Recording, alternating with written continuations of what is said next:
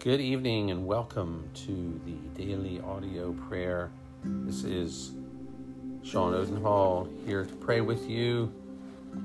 And today we are praying with Charles Spurgeon on the wonders of Calvary. So it is definitely a blessing to pray along with Charles Spurgeon, and where we can get glimpses of his intimacy with God and encourages us to draw closer to the Lord. So let's begin. Our great God, there was a time when we dreaded the thought of coming near to you, for we were guilty and you were angry with us. But now, thankfully, gratefully, we praise you. We will praise you, because your anger is turned away and you comfort us. Yes, and the very throne which once was a place of dread has now become the place of shelter. And we flee to you to hide us. Thank you for that wonderful truth, Lord. Thank you that we can come to the throne of God, the Holy of Holies. Oh, bring us, we pray, you now near to yourself. Let us bathe ourselves in communion with our God. Blessed be the love which chose us before the world began.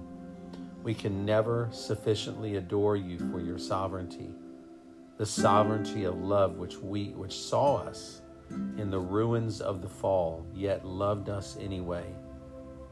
What amazing love that you loved us in our state of sin, our state of could be condemned, yet you loved us. We also bless you, O God, as the God of our redemption, for you have so loved us as to give even your dear Son for us. He gave himself, his very life for us, that he might redeem us from all iniquity and separate us unto himself, to be his peculiar people, zealous for good works. Never can we sufficiently adore free grace and undying love. The wonders of Calvary never cease to be wonders. They are growing more marvelous in our esteem as we think of him who washed us from our sins in his own blood.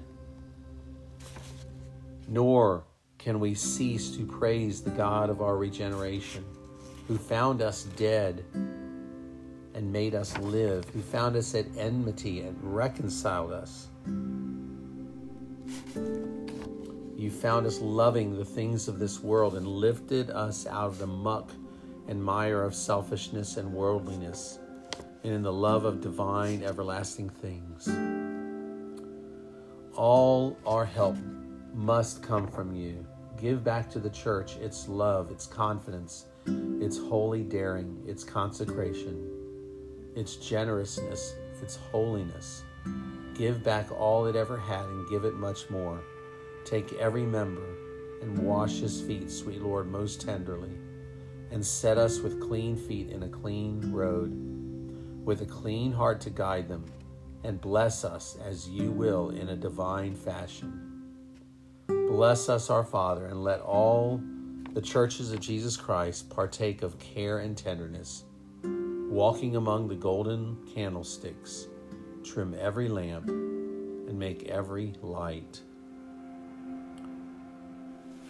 And Lord, we come also tonight as we continue to pray through this wonderful book that you've given us in the New Testament, Ephesians, as we pray and worship you, for you are our peace, from Ephesians 2:11 through 22, which says, therefore remember that formerly you, the Gentiles in the flesh, who are called uncircumcision by the so-called circumcision that is performed on the body by human hands, that you were at that time without the Messiah, alienated from the citizenship of Israel and strangers to the covenants of promise, having no hope and without God in the world. But now in Christ Jesus, you who used to be far away have been brought near by the blood of Christ. For he is our peace, the one who made both groups into one and who destroyed the middle wall of partition, the hostility, when he nullified in his flesh the law of commandments and decrees.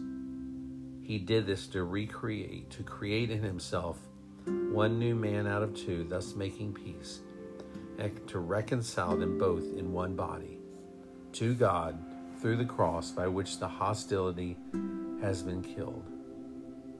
And he came and preached peace to you who are far off, and peace to those who are near, so that through him we both have access in one Spirit of the Father. So then you are no longer foreigners or non-citizens, but you are fellow citizens with the saints and members of God's household, because you have been built on the foundation of the apostles and prophets, with Christ Jesus himself as the cornerstone. In him the whole building, being joined together, grows into a holy temple in the Lord, in whom you also are being built together into a dwelling place of God in the Spirit.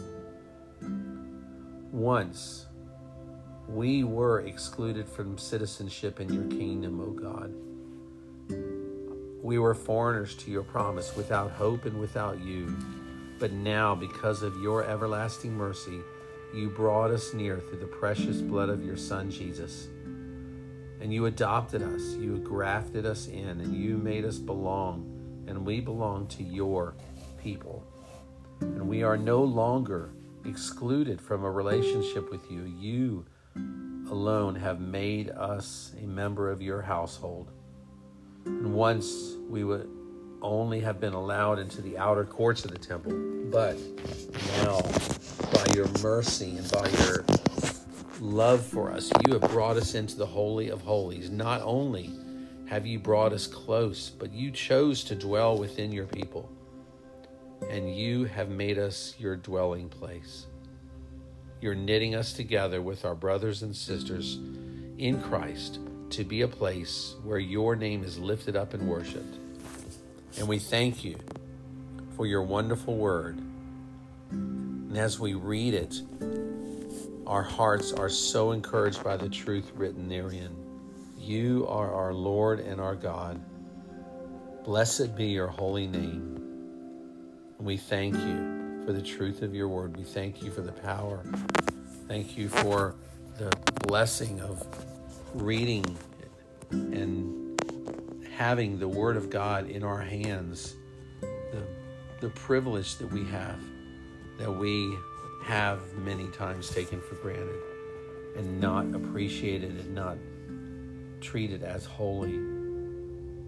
But thank you for your mercy and your forgiveness and your grace to us who are but dust but filled with the Spirit of God. We thank you for that.